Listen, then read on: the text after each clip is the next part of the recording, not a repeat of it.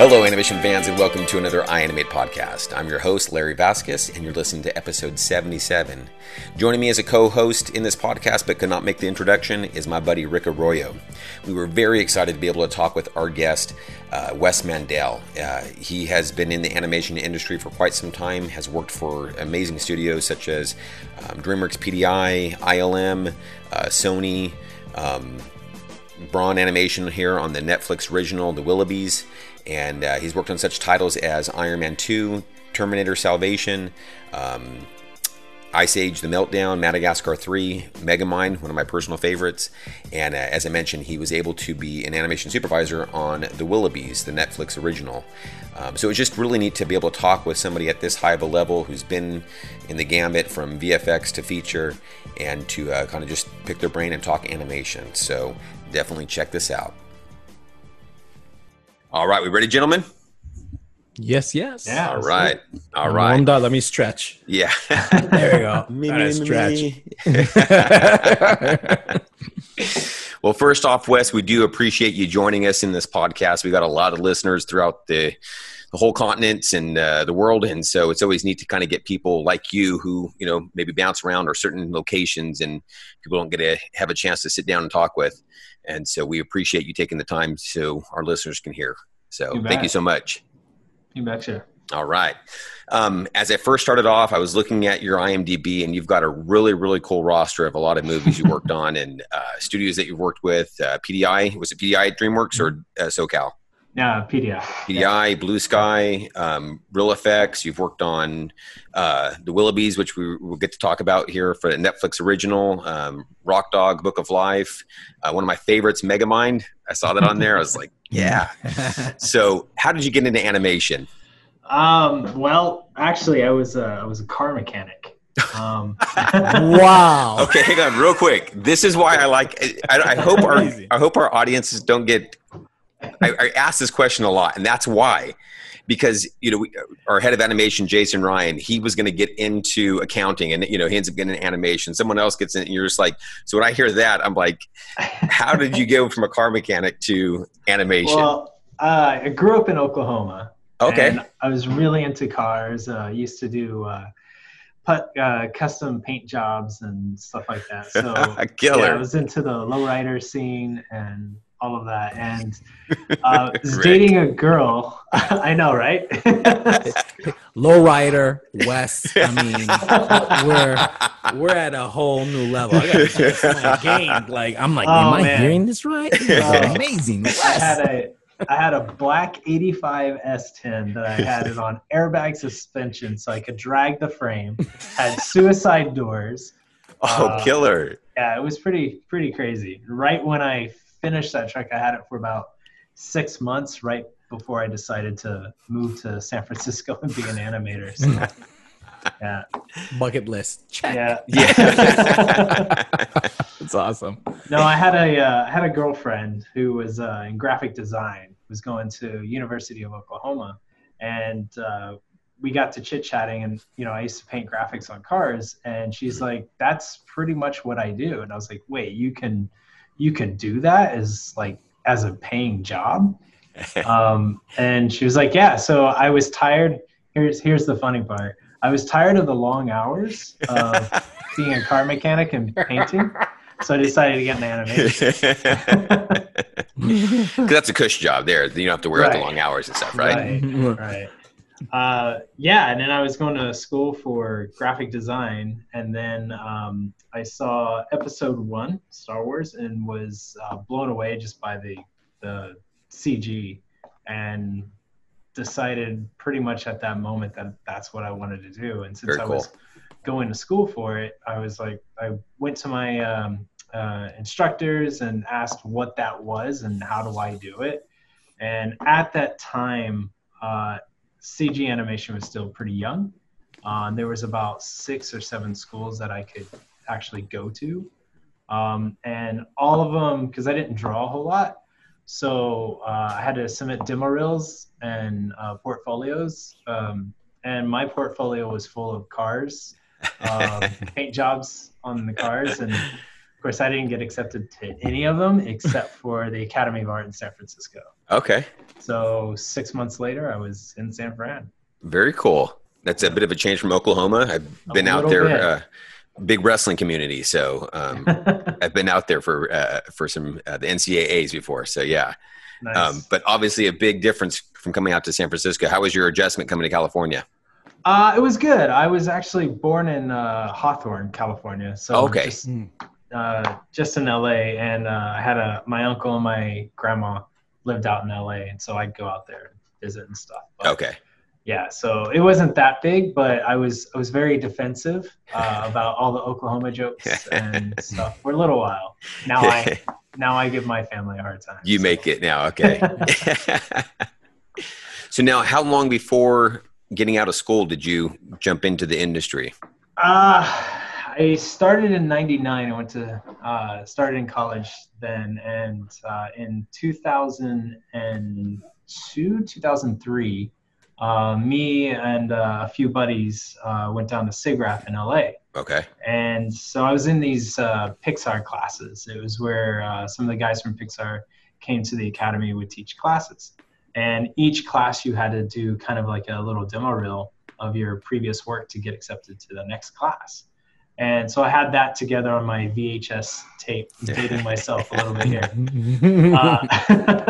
But I had that, and my buddy was graduating, so he was looking for a job. So he talked me into just making a few demo reels, and he just submitted. He's like, what's the worst that can happen? So I submitted it, and we both got a apprenticeship at ILM. Very cool. So nice. 2003, we showed up shaking in our boots, and I was an apprentice before I even graduated. So very cool. Pretty fortunate. It was a lot of fun. Any particular artists that took you under their wings during that time? Sean Kelly, Delio, all those guys, Glenn McIntosh. All right. Good name. All those guys, man, they were phenomenal. Yeah. Great animators. Steve Nichols. I can just go on and on. Like all of just them. Like giving shout outs on the stuff like that. That's always neat when someone gives it, and these are cool artists that really care. Like even like in community, when like I've been tweeting a lot lately, and they're really active and they're really cool. But I'm really curious on the apprenticeship program. Like what was the jump, or like what was the experience? Like what did you really felt like you were getting from it, or like? Yeah, it was really great. So when we started, we were in the training area, and the whole idea behind it was we were going to do these exercises, and then we'd have, professional. I mean, this is before Animation Mentor. This is way back when. And so we'd have these pros that are in the next room working on films. They would mentor us, like come over and critique our work and things of that nature. And then the movie Van Helsing started falling behind, and they needed help. So they grabbed the apprentices and gave us little bitty pay bumps, and threw us on the movie. Very cool. What kind of shots were they giving you? Like blinks, or like where are they? At first we were doing motion tracking. So like, I don't know if you've seen the movie Van Helsing, but the Frankenstein had like this glowy stuff. You could kind of see through his head. And so we were tracking that stuff. There's a whole bunch of bats at first that we were tracking and started animating those guys. So it was a whole bunch of like background kind of stuff. And then as the movie went on, me, my buddy John, Scott, a handful of us started actually getting some like smaller shots.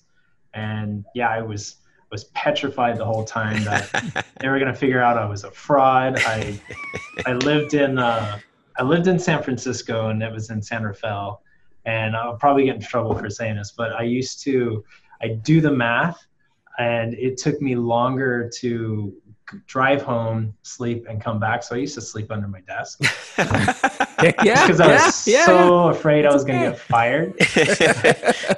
So scared. That was the past, but that showed your dedication. And, nobody should do that. Nobody should have to do that. No. Yeah, I just had all the the rite of passage is gone, right? You know, the hazing and the rite of passage, you know, I don't know if that still exists.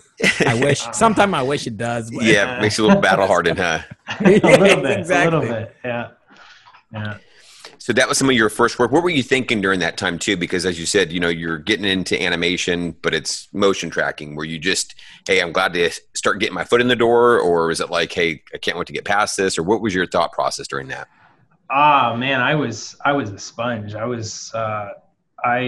would ask 1,000 questions, and anything they gave me, I was super stoked to have. I thought going into it that it was just going to be the apprenticeship for like, I think it was 3 months or 4 months. Mm-hmm. And then I'd be out the door and, you know, I'd have to, you know, go finish school and do that whole process again. But luckily they liked my work and, you know, ended up hiring me for a bit.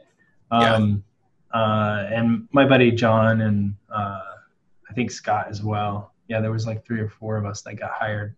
My buddy Jeep as well.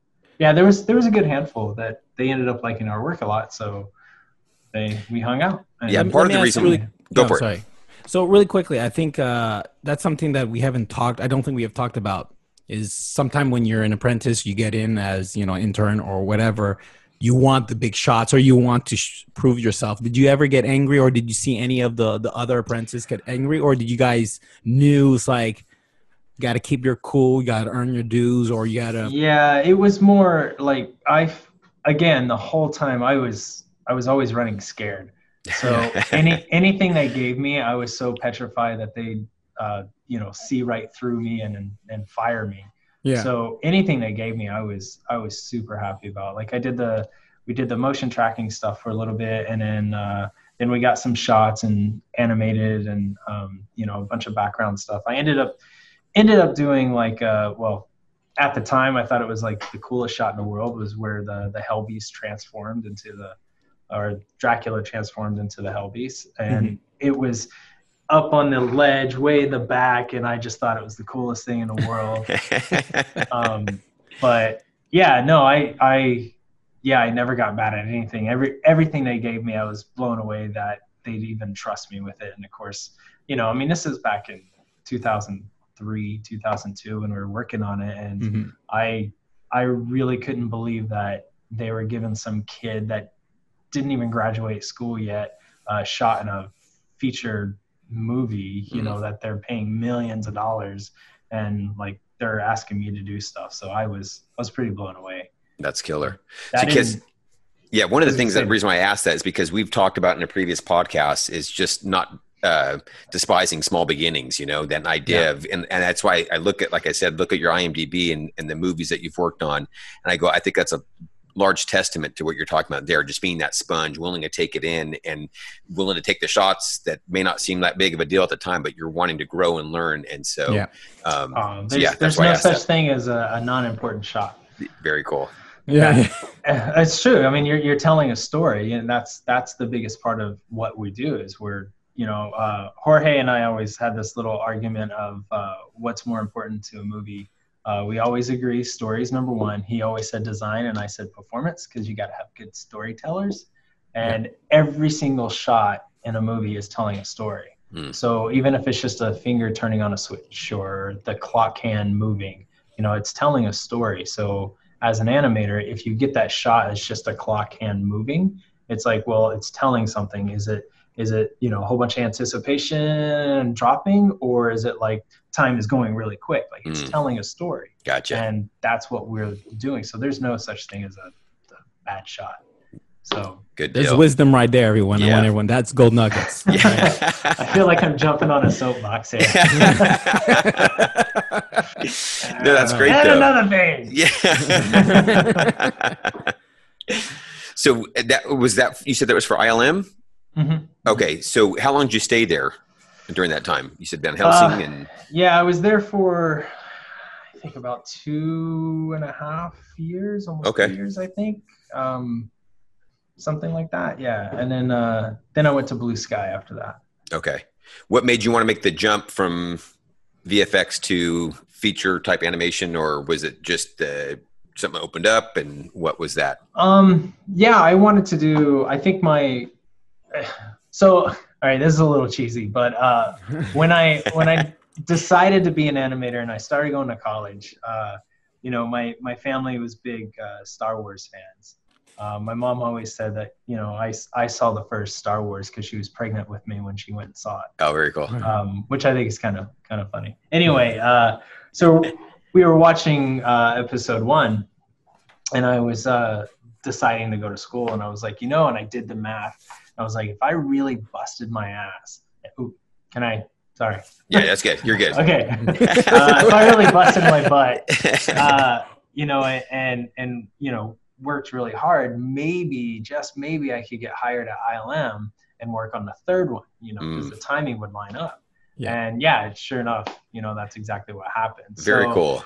I think it was one of those, like, you set goals, and then when you achieve them, you're kind of like, well, what's next? Okay. And that was one of those things. Of course, in school, I gained a bigger appreciation for feature animated movies versus visual effects. Because, I didn't know anything about animation. I'm not, a lot of my friends are like, oh yeah, I always want to be an animator. When I was 6, I was drawing and all that. I was not that guy. In fact, one of my buddies, Travis, every time a Marvel movie came out, I'd be like, okay, so who's this guy? You were allowed to go to the movies with him? I know, right? It's like, you don't know? No, you stay in the park. He's not with me. Yeah, he's not with me. Come on. Yeah. I was the car guy. Yeah, go ahead. I was the car guy. I was really into cars and stuff, and I wasn't into comic books or anything like that. But yeah, what were we talking about? Your goals. I'm really big on goals, and I believe it's something that students should have. They should have short, mid, and long-term goals. Yeah. That was a big goal. I think. Did you have something that you like, a habit or routine, or did you have like a poster or something that reminded you, or was it like you kept motivated, you were hungry, or it's like, what was it that you can potentially share with our audience that would like them, like, I get Wes. I feel the same way. I'm a pretty logical person, so I'm very analytical. And because of that, I always analyzed things. Like when I screwed up, I get obviously a little frustrated, but I'd always like ask why. Why did I mess up? What did I do wrong here? And anything like that. So I was always, if something didn't work, I didn't just I didn't. You didn't look at it as a failure, but you always wanted to problem solve and figure it out and make it into a learning. Yeah, right? I never saw anything as a failure. It was always a learning experience. Right. I always asked why and kind of got to the bottom of it. And I think I never took it personally. And I think I was pretty fortunate now. I was in martial arts as a kid. Oh, cool. And my instructor always made it a point to either you're teaching or you're learning. So when we would spar and things like that, we'd never fight about our level. We'd either fight somebody above us or fight somebody below us. So either we were getting our butts kicked and learning from it, or we were teaching. It was one of the two. We were that's a great mindset. I love that. Actually, both of Larry and I were like, now that is martial art training to the core. Yes. What martial arts, just out of curiosity? Yeah. It was Taekwondo, but it was like an older style. Man, it was a long time ago. It was it's like Goju-ryu. Is that right? I'm not familiar with that one. Yeah. Taekwondo. We'll just keep it at that. Yeah. But yeah, so whenever anything kind of didn't go my way, I'd always ask why, and then just try to analyze it from there. But I always had this crazy work ethic too. Like, man, I feel like I'm dropping all this stuff. My mom always said when I was a kid working at Home Depot and I was mad because I wasn't getting paid enough, she was like, well, how much do you want to get paid? And I was like, $10 an hour. And she was like, well, then work like you're getting paid $10 an hour because that's the only way you're going to get it. And I was like, and so I kind of always had that. And luckily, from my past experience, my past lives, should we say? Life experience, yeah. And I think that's exactly, you know, I never really complained about pay or anything like that. I just did the job. That's great, man. That's great. So, I think, like I said, that's a large testament to looking at your roster, animation supervisor, lead animator, directing animator. I think that's just paying your dues prior that set a lot of this up. So that's really neat to hear. Thanks, man. Appreciate that. So getting into Blue Sky, what was the first one you worked on? Was that Ice Age, the Meltdown? Yeah, Ice Age 2. Okay. Yeah. How was that transition from VFX to feature for you? Oh, it was hard. Okay. That was super hard. Like, you had a moment. You notice the eye darts. You look down, left, thought, reflection of emotion, bringing it forward. And tragedy. Yeah. And it was hard. Yeah. Right there. That's pure analysis. Just watch the video. No, they're very different. They're very different. What made it hard? What made it hard? What was the first challenge or obstacles that you had that you're like, oh my goodness? I was used to like realistic animation, you know, working for ILM, everything had to, you know, look real. Yeah. And so I was used to these rules, you know, like this is how you shift weight. This is, you know, all of this stuff. And it was something, you know, you could pretty much like put down a checklist in a sense. Yeah. And that's kind of what I was used to. And so after doing that for 2 or 3 years and really kind of honing that in, I go to Blue Sky, and my first shot was Eddie was one of the possums. It was right after Crash slammed into a tree, and Eddie had to like yelled out Crash, and he went running after him. And so my first pass was like, you know, he did like 1 and 2 kind of hits, you know, and I did like the scapula's all going in, taking all this weight, just all this crazy stuff. And of course, I wanted details. It's so real, dude, so crazy. And I wanted to impress him. And Mike Thurmeyer came by, and he was like, "Yeah, no, that's not what we're doing." And I was like, and he was like, you know, take some frames out, make this faster. And I couldn't see it, and I had such a hard time. And I think it went like 4 or 5 passes. And of course my confidence is starting to drop, and I'm thinking, what am I doing here? And that guy, man, he sat down with me, and he was like, look, we know you can animate. And of course he's boosting up my confidence. He's like, look, we hired you. There's a reason why we hired you. You're good. You can do this. I'm going to show you. And he sat down, and he drew on my screen and like plotted out the animation, pretty much like put a frame here, put a frame here, put a frame here. And I did that. And I was like, this is crap. I can't see any of it. You know, it's too stroby and all that. So I show it, and he's like, yeah, that's it. Now go ahead and spline that out. And I splined it out. And as soon as I splined it, I was like, oh. and it kind of clicked. Yeah, it was the little aha moment. And, you know, he helped me a lot, like certain things. And I started asking more questions like, okay, well, I see like Aaron, he's doing Scrat over here, and he's moving things like, you know, really quick. And it's like, it makes no sense to me, even though it works. So I used to, with their permission, I'd open up their Maya files and go in and just look at their curves. I'm like, how did he do that? Always with their permission.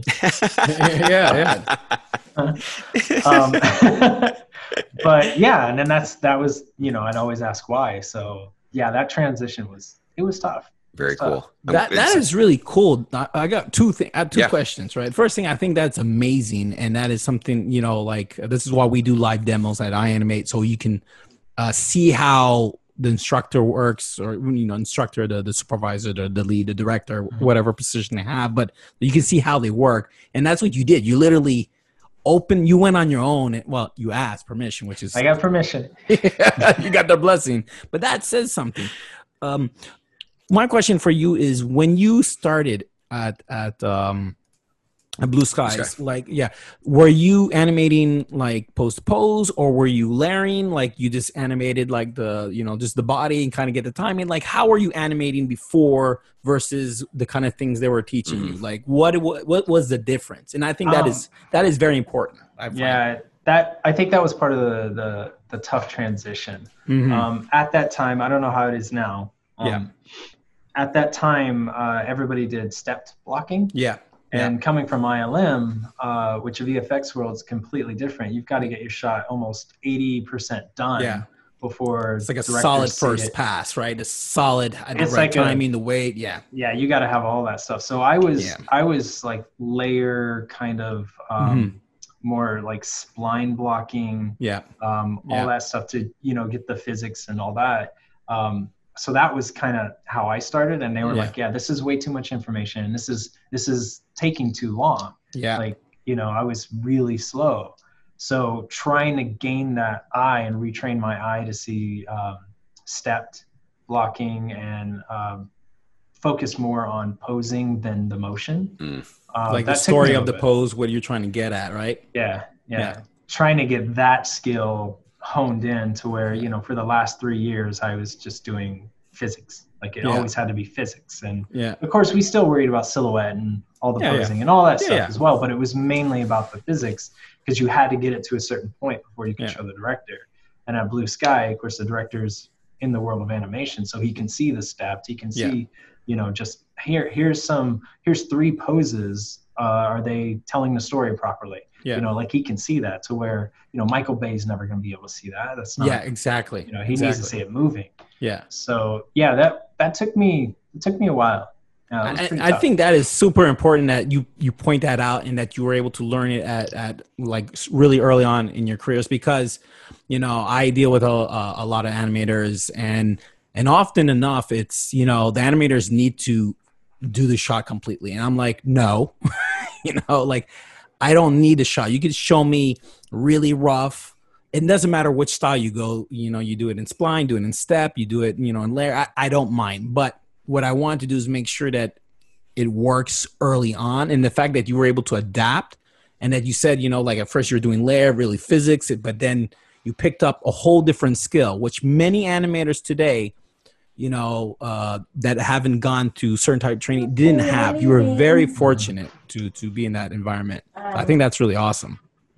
Yeah. I would say that's through my experience, I find that that's actually been a pretty good weapon that I've had, just based on, because I did go back to ILM after that, and I did a blocking pass, because then now I'm used to doing stepped, and some of those supervisors couldn't see, and they were like, "What are you doing?"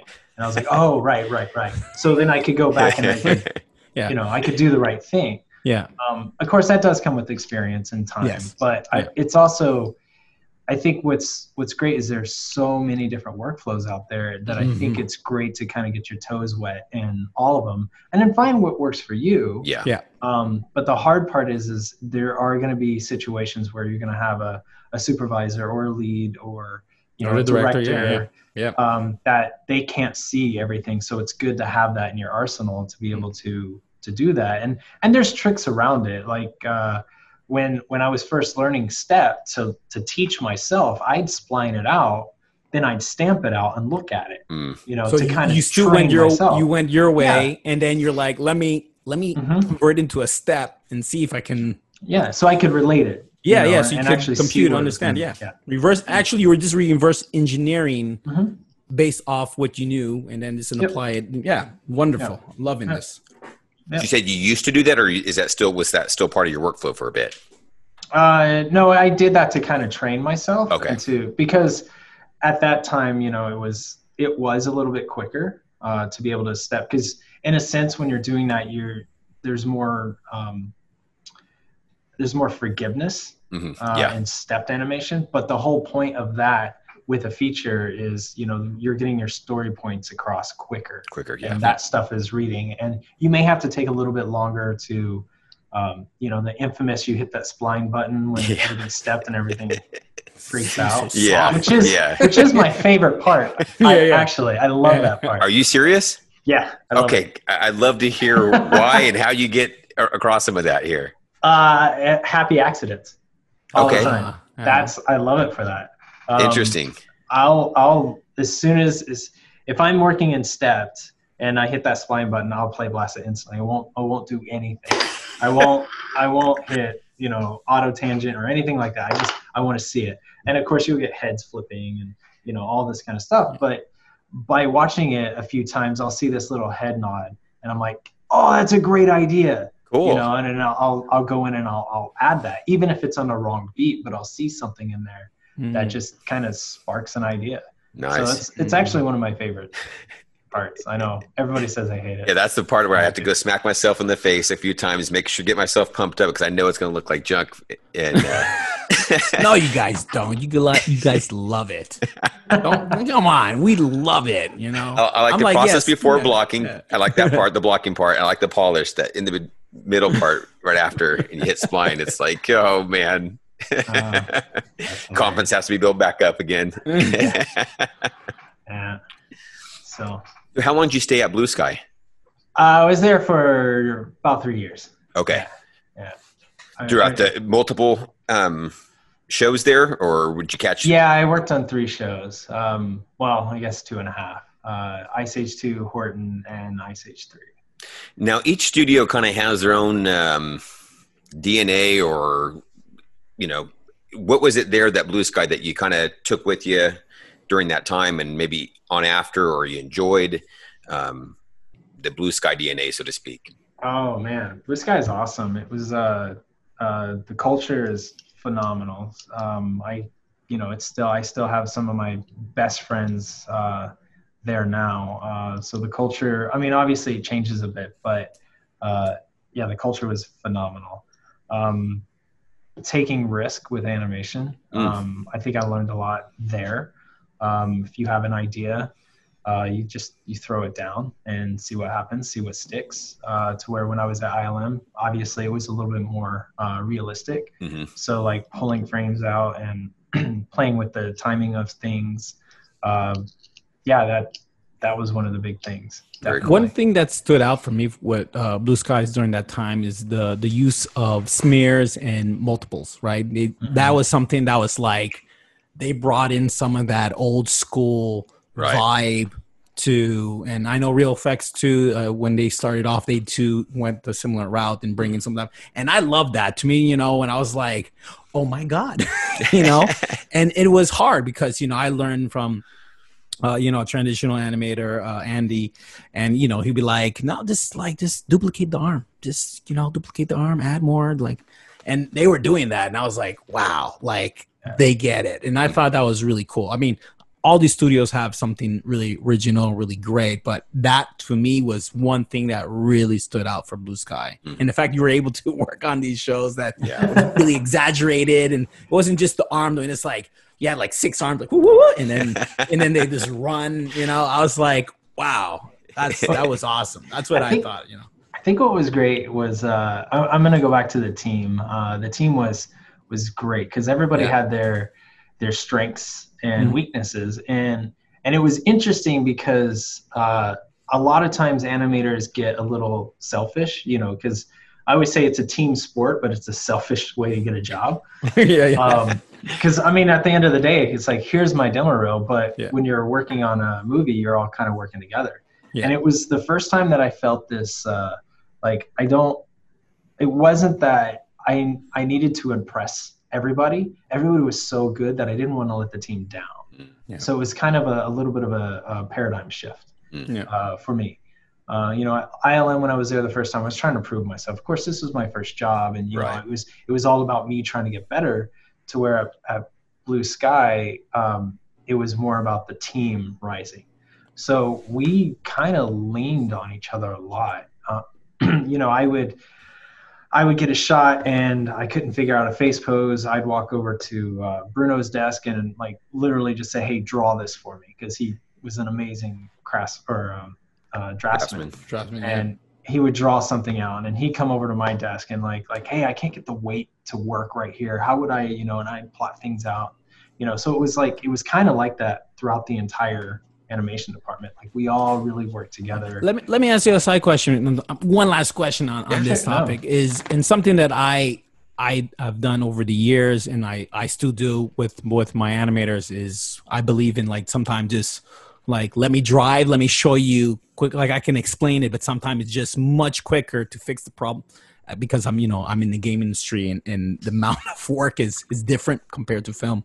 But did you guys would let each other just sit down at your desks, let me try something and just work on the animation, or was it more like verbal, doing draw overs or drawing on screen? Because back then, that's what we would do, is draw on people's screen, right? Yeah. I still do. I still do. Good. You kept the tradition alive. You can ask any of my animators, like, this is my weapon. There you go. That's right. Expo. I will plot on your screen. Yeah, little dots.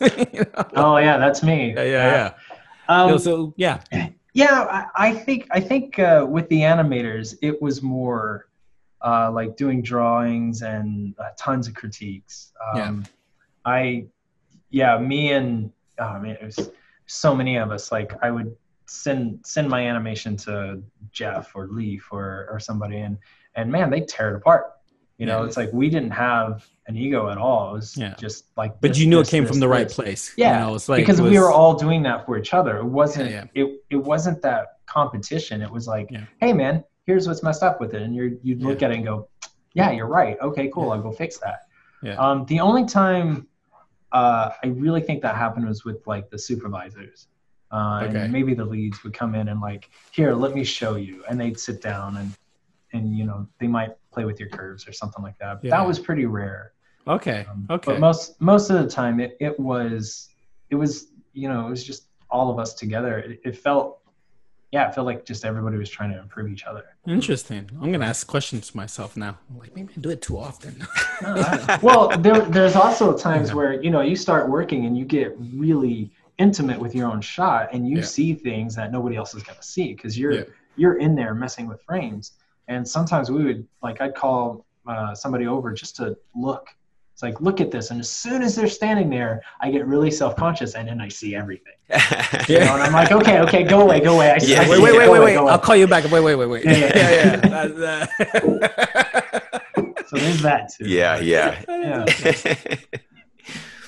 So you said you went back to ILM, and then from ILM the second time, where to?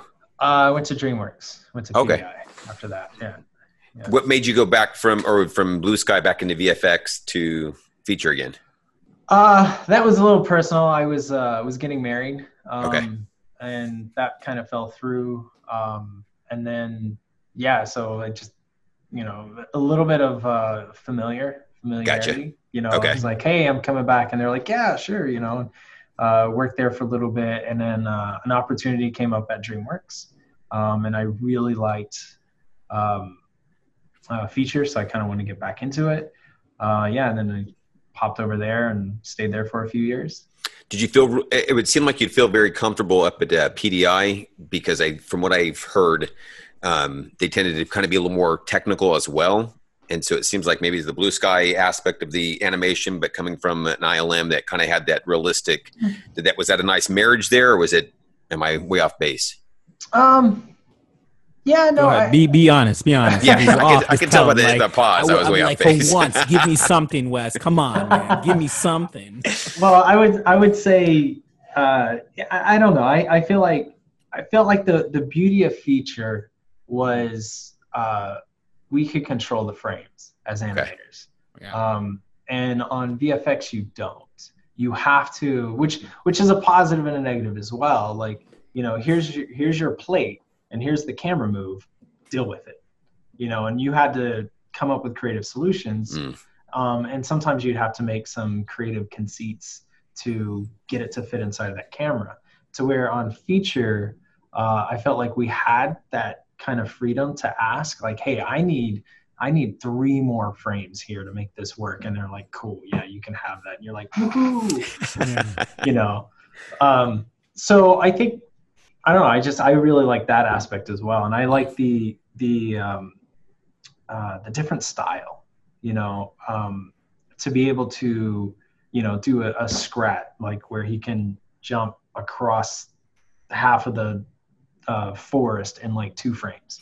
You know, to like Alex in Madagascar, when he walked, he was a little bit more rubbery, and like just all of that kind of stuff, which was super subjective, but at the same time had a certain feel to it. So it was just a little different gotcha. Tools, different software. That was before Primo, right? Yeah, it was Emo at the time. Yeah. I've seen it. Looked like working in Excel. a little bit. Yeah. I like that. Mm-hmm. Everyone got it so good now, man. I know. They were working on Primo right before I left. Yeah, it was I got to see it, but never got to use it. What were some of the lessons and things that you learned there at PDI? Their culture and their DNA. Yeah, they were.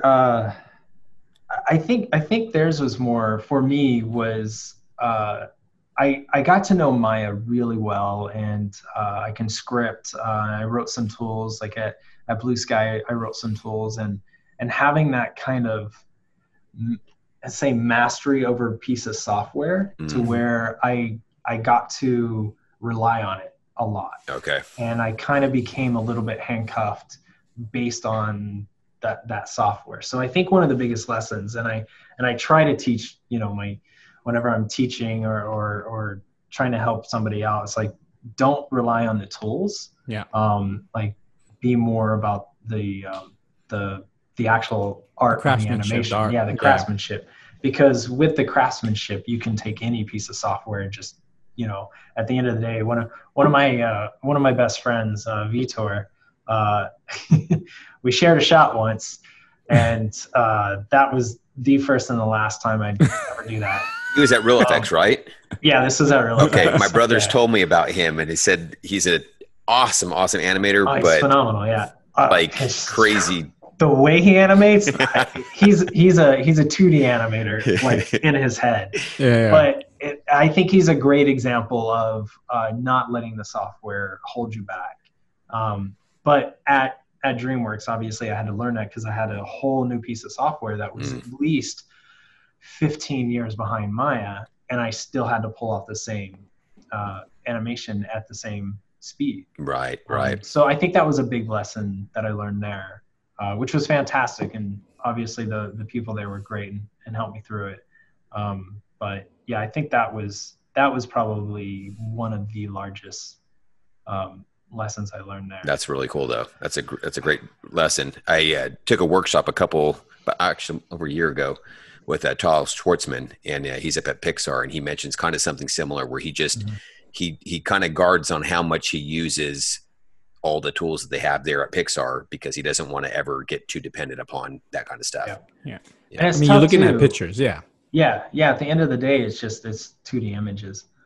It is like I've had, as a supervisor, I've hired some people from larger studios that when they came in, they couldn't do it because they relied so much on tools that they had, like even the little things like Tween Machine and things like that, to where they got so dependent on that stuff. Yeah.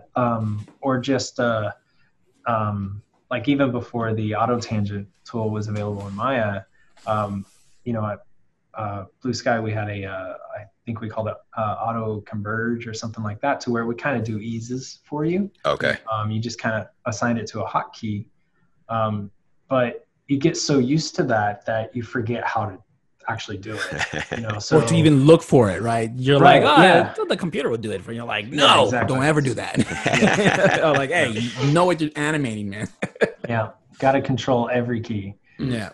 But yeah, I think that was one of the bigger lessons there. That's great. I think it's a great lesson. I know we've got a lot of professionals, but obviously we're online animation school. And so I know we get a lot of students too. And I remember, starting on a Maya, probably 2012-ish or something like that. So that was, I didn't have Tween Machine. I didn't, Animbot, things like that. And which, I use heavily still, but still at least learning on a piece of software prior to that kind of stuff would be probably very beneficial before you jump into some of that kind of stuff. And that, I'd almost say, scarred me to a point to where now, like, I don't use Animbot. I don't use hardly any tools. Like even the animation layers, like, no, don't use those. I don't. Yeah. And I have a lot of friends that are like, oh yeah, all you gotta do is this, and this, and you got it done. I'm like, or I could just move this key over here. That's funny you say that. Sometimes I show a bunch of tricks, which you could do it in layer, but just take the curve and move it up.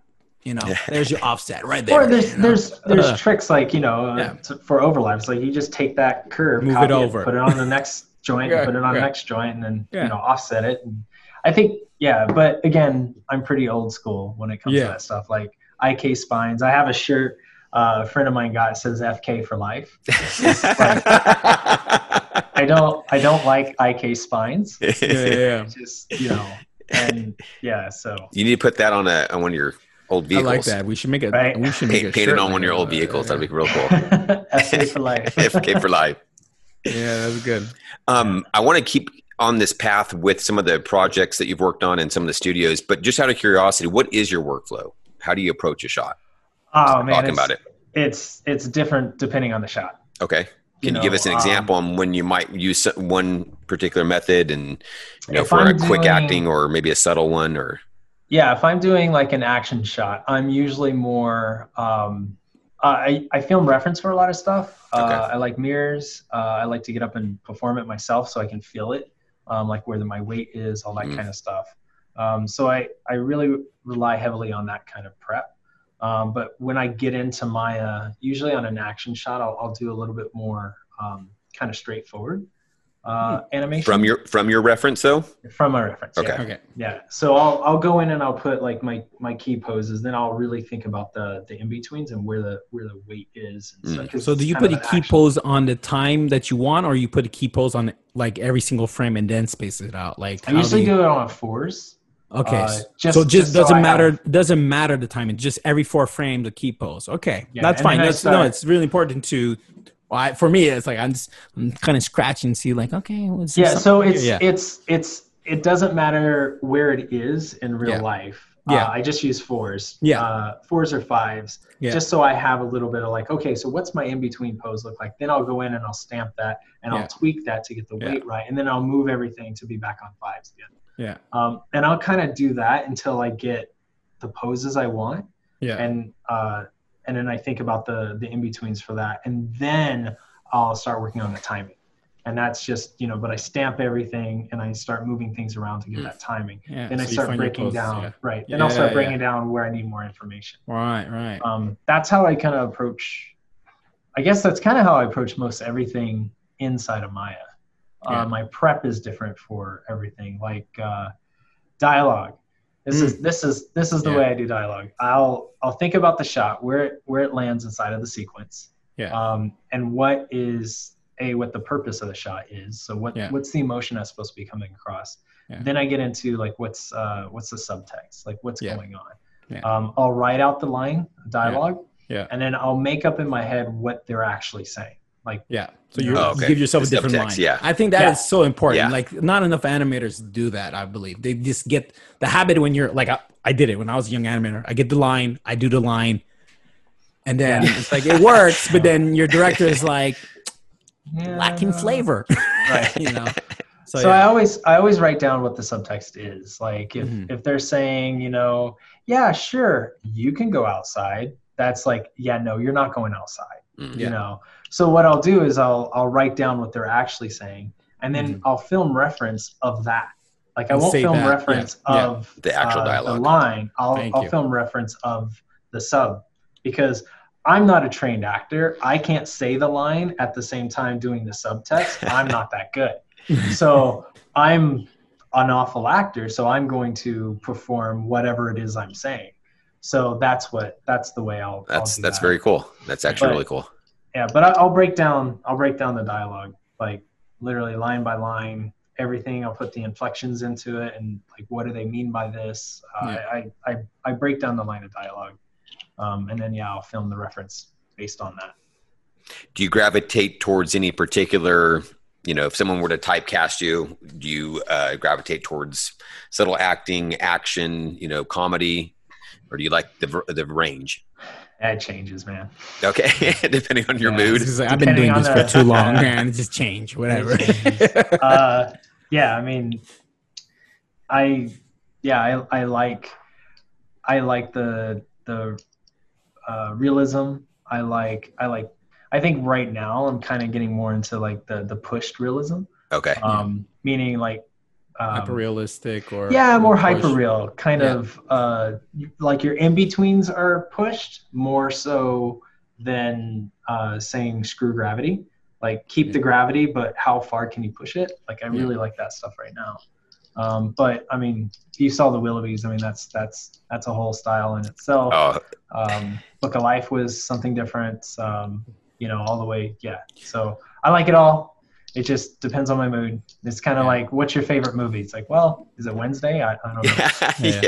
What was the last thing I watched, right? Yeah. So how was it working with Chris Pern? I mean, he's a buddy, and did you get a chance? How was it? Like, it's pretty awesome. He's great. Yeah. He loves a Canadian whiskey, just so anyone knows. If you're going to do an interview, right, bring him a Canadian whiskey. I'm telling you right now. But don't say it. When you bring it to him, he's like, wow, I love this stuff. And he's just say, Rick says that this will give me an opportunity. You're on your own. Right? Should I say that? Should I share that? Chris, I love you, brother. No, Chris is fantastic. He was a lot of fun to work with. He was. I'm the way I run a team.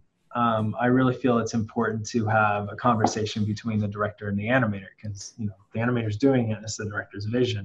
And as far as leadership, we're just there to help facilitate that. I'm not a fan of like you have to get it approved by your senior, by your lead, then the supervisor, then and I just think that it needs to be diluted sometimes. It gets diluted, and I think the artists, half of what makes our job fun is coming up with the idea and the director loving it. Right. I mean, and getting that feedback, like I love that idea, and you're like, my goodness, the director loved it. Yeah, that was my idea. That's in the movie. Yeah. I'm not gonna lie, it's one of my favorite things. Yeah. No, I think it's important, and I think the director too knows that. If I can get them to commit as much as I'm committed to telling the story is gonna get better. Yes, absolutely. Yeah, absolutely. I mean, So we would in dailies we'd have discussions, between the artist and the director and myself, and like we would just chat about like, this is what we think it is. And then the animator would be like, okay, cool. Hey, I was thinking this. It's like, oh, that's a cool idea. And then, and it would just go back and forth. So he was really big about that. Like we would rap about ideas. And of course, sometimes he had very specific things that he was after. Right. He's got the big picture idea of what he needs done. But at the same time, like, it was always great because it was always a conversation. Yeah. Now, were you at Braun Animation before the project picked up, or did you go over there for this one? I actually went over there or over here for, I think animation was at 10% done. Okay. So luckily, like one of my buddies, Eric, was one of my leads on Book of Life. I was in London at the time, and I was wanting to come to Vancouver, and I was like, hey man, I'll just come over and just animate on the show. And so Rob Lodemeyer was the supervisor, and he got promoted to co-director. So they needed somebody to take over. So, worked out nice. Up. Very cool.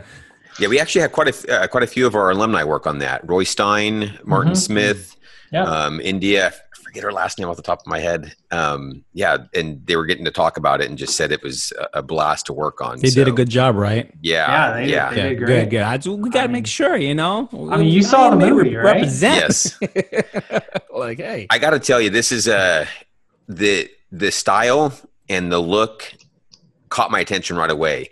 The premise of the story was very different at first. It was one of those ones when you kind of start looking at it, kind of like, this is odd, And in prep for this podcast here, I just dove into it, and it was a blast. I love the humor. I thought the style of animation was just so much fun.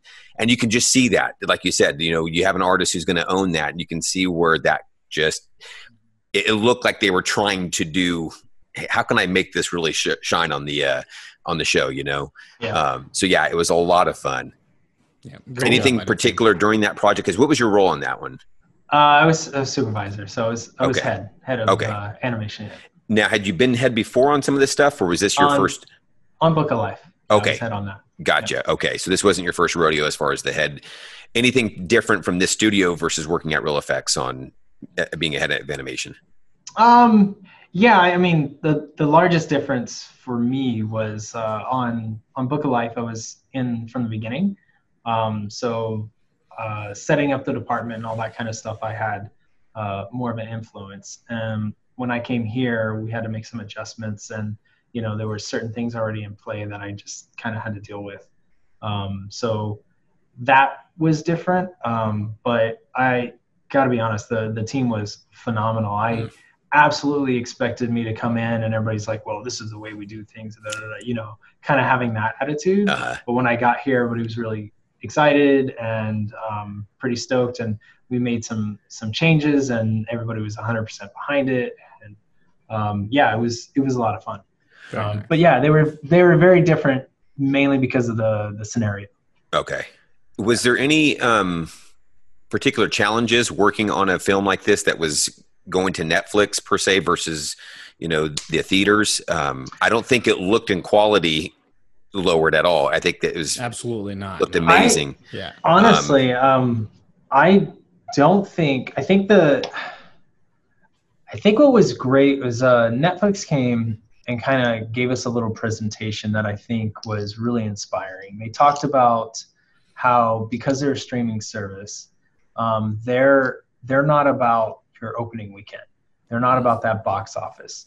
They're about content because, everybody's kind of an individual out there. So instead of trying to dilute something down to where it hits more people, they're okay with having a little bit something more of a niche, and because they need content for that Gotcha. audience, That's interesting. Which was really cool. So it kind of gave us that freedom to let's push the animation style. Let's really play with it. Which, they had made a lot of those decisions even before I came on.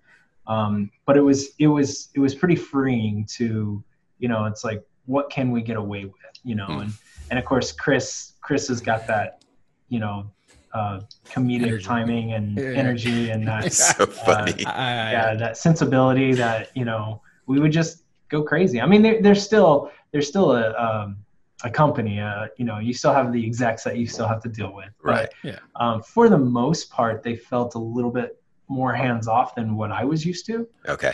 Which was really nice. Because they did talk about that. They were like, we can have super niche things because once it's on there forever. Yeah. It's not, it's content, and it's a Netflix original. So it's not going to go anywhere. Yeah. Which is pretty cool. Any particular highlights about working on something like this? I think the style itself was a pretty big highlight. It was fun to, I like puzzles, and I felt like it was a big kind of puzzle. We got to tell the story and we got to get the motion to read, but what's the least amount of frames that we can do that? And everybody kind of had their own take on it. Which gave people certain strengths, and we obviously cast them those styles of shots. But that was fun, and especially when I first got here, that learning curve for that, and then taking that and trying to push it a little bit further. Interesting. It was a lot of fun. Did you get to animate much on it at all, or were you too busy having to oversee? Dude, I every show I supervise, I try my hardest. I got one shot. I did the shot where the cat's coming across in the dart and does a little thing and then jumps up and punches the hole. That's the only shot towards the end of the movie. That's what I was going to say. Yeah. Yeah. Okay. And that took me a long time, and then they made some changes, and I had to give it to Kane, one of the leads, to clean it up because I just didn't have time. But I always try to be on the box. That's cool. I think it was Bill Haller who we had talked with, and I think he said something to that effect. So that way he always kind of has his foot grounded still in production where he feels he can empathize, so to speak, with the artist. You don't feel like you've lost that, So that's very cool. Yeah. Both. I remember on Book of Life.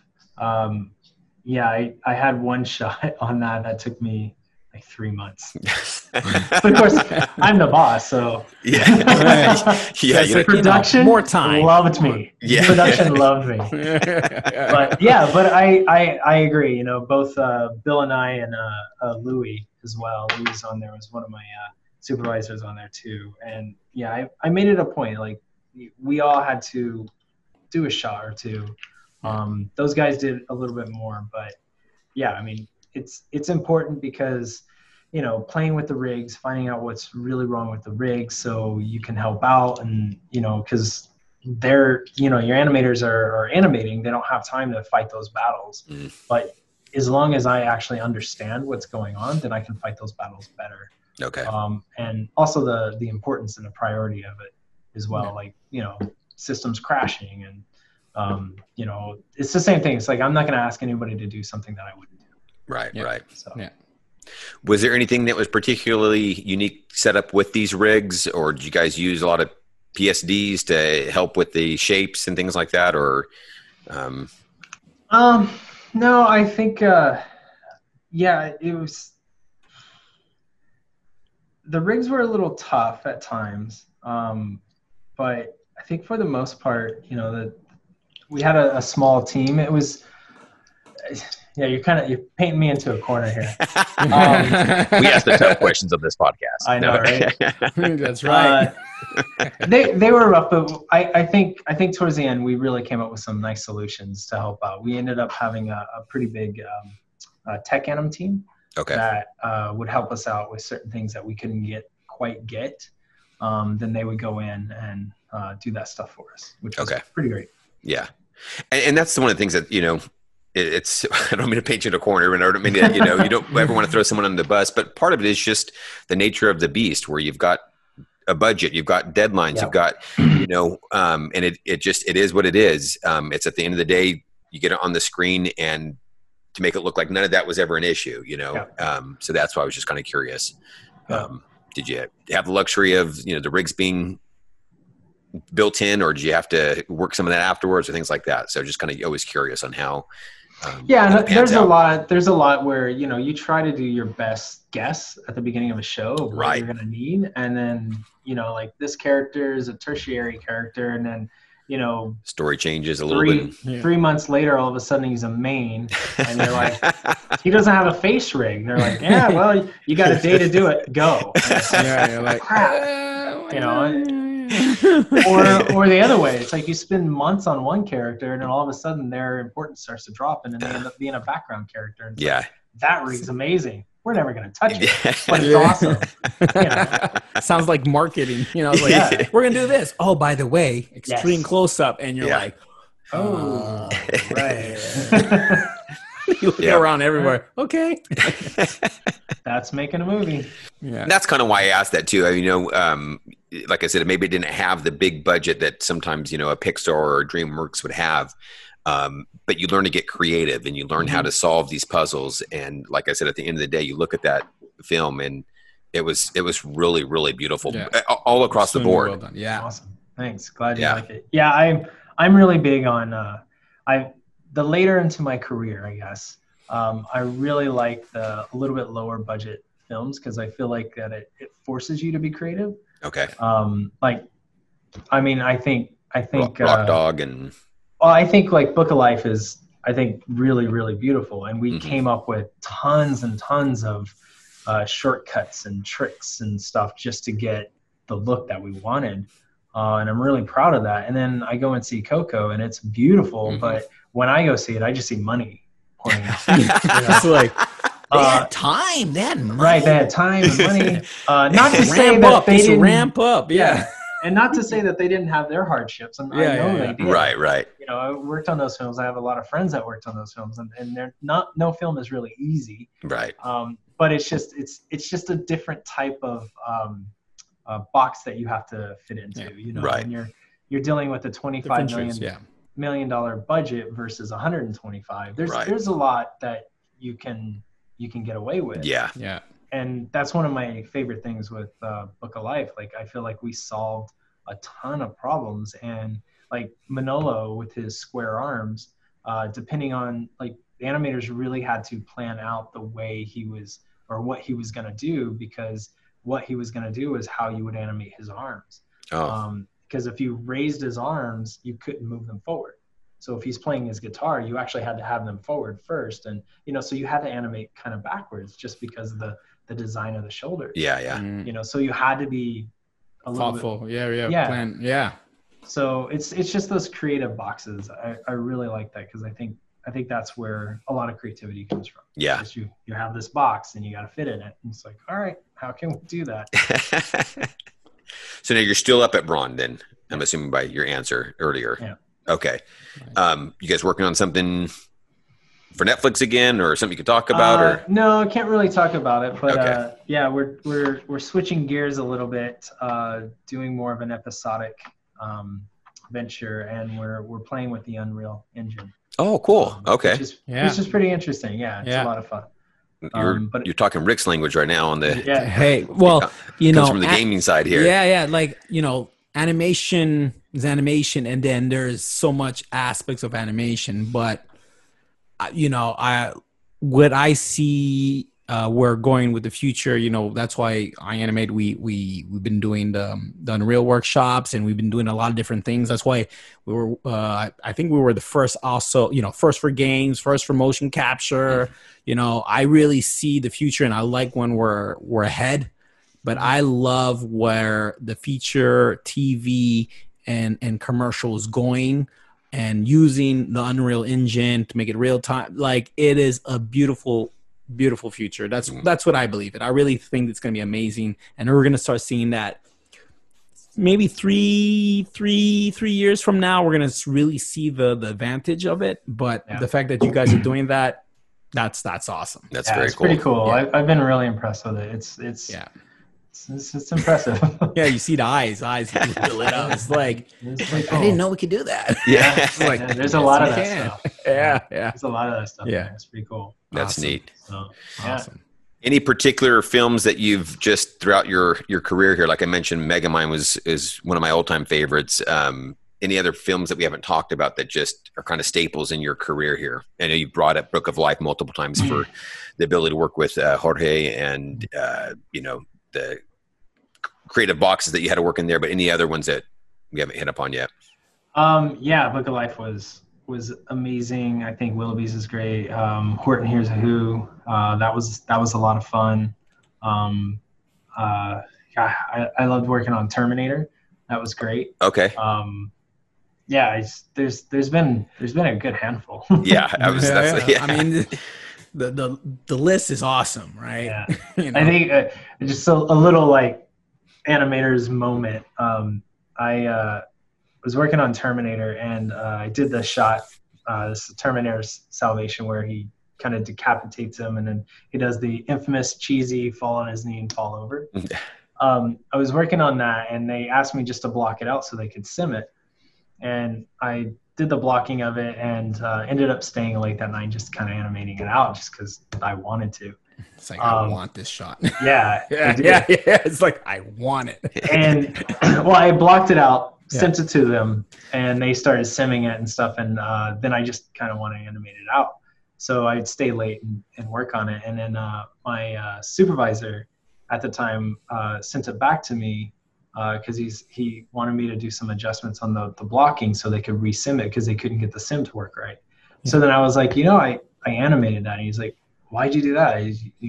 This is really hard, and da-da-da. And I showed it to him, and it was exactly what they wanted. And I was like, yes. Yeah, exactly. Like, what time Very is it? nice. What time is it? Take that, sim calculation. Yeah. Always good when you can do that. Very nice. Very nice. That was fun. Any advice for up-and-coming artists? What is the one thing you wish someone told you when you first started, or something before you were felt like, hey, I'm on the right path? Before that point, anytime from the very start to that point, what is the one advice or that two advice that you wish someone told you early on? I think one of the. I think it's okay not to be the best. I think that's nice. That's I think that's important, and know that you'll get there. I think that's the hardest thing, because usually whenever I have a junior animator, I've usually got to pull them aside at one point, because they do this thing, what I call woodshedding, where they'll, again, I did it. So I'm not placing blame. I totally did it. Where, they get a shot, they go in, and they kind of go into their woodshed and work on this thing. And then, 3 or 4 days go by and you're like, I haven't seen this shot. Because what they want to do is do the shot and go, ta-da! Yeah. And it's like, that's great, but he's supposed to walk through that door, And I think that, to me, it's like you gotta, in a sense, not to sound rough, but you kind of got to get over yourself and know and have that thick skin. And you're going to put something up that's going to get torn down. Yep. So the earlier you can do that, the better off you'll be. Yeah. Via, taking notes, quality, you'll have more time to polish, like all that stuff will work out in your benefit. Yeah. It's a tough pill to swallow in the beginning, because at least for me, it was because I was so worried that every time I put my shot up, I was being judged. Yeah. And it still feels that way, but you got to know that at the end of the day, you're hired there, so they know you can do it. And as long as you're staying on track, you're fine. Yeah. So have that confidence to show early and show often. Yep. I always tell my team that. I'll say it over and over and over, but I think that's one of the biggest things is don't woodshed.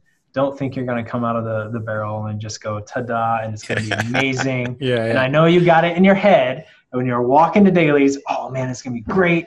The director's going to look at this and they're going to laugh, and then they're going to turn around and everybody's going to stand up and clap for me. It's going to be amazing. Put you on their shoulders. And walk out. It's not going to happen.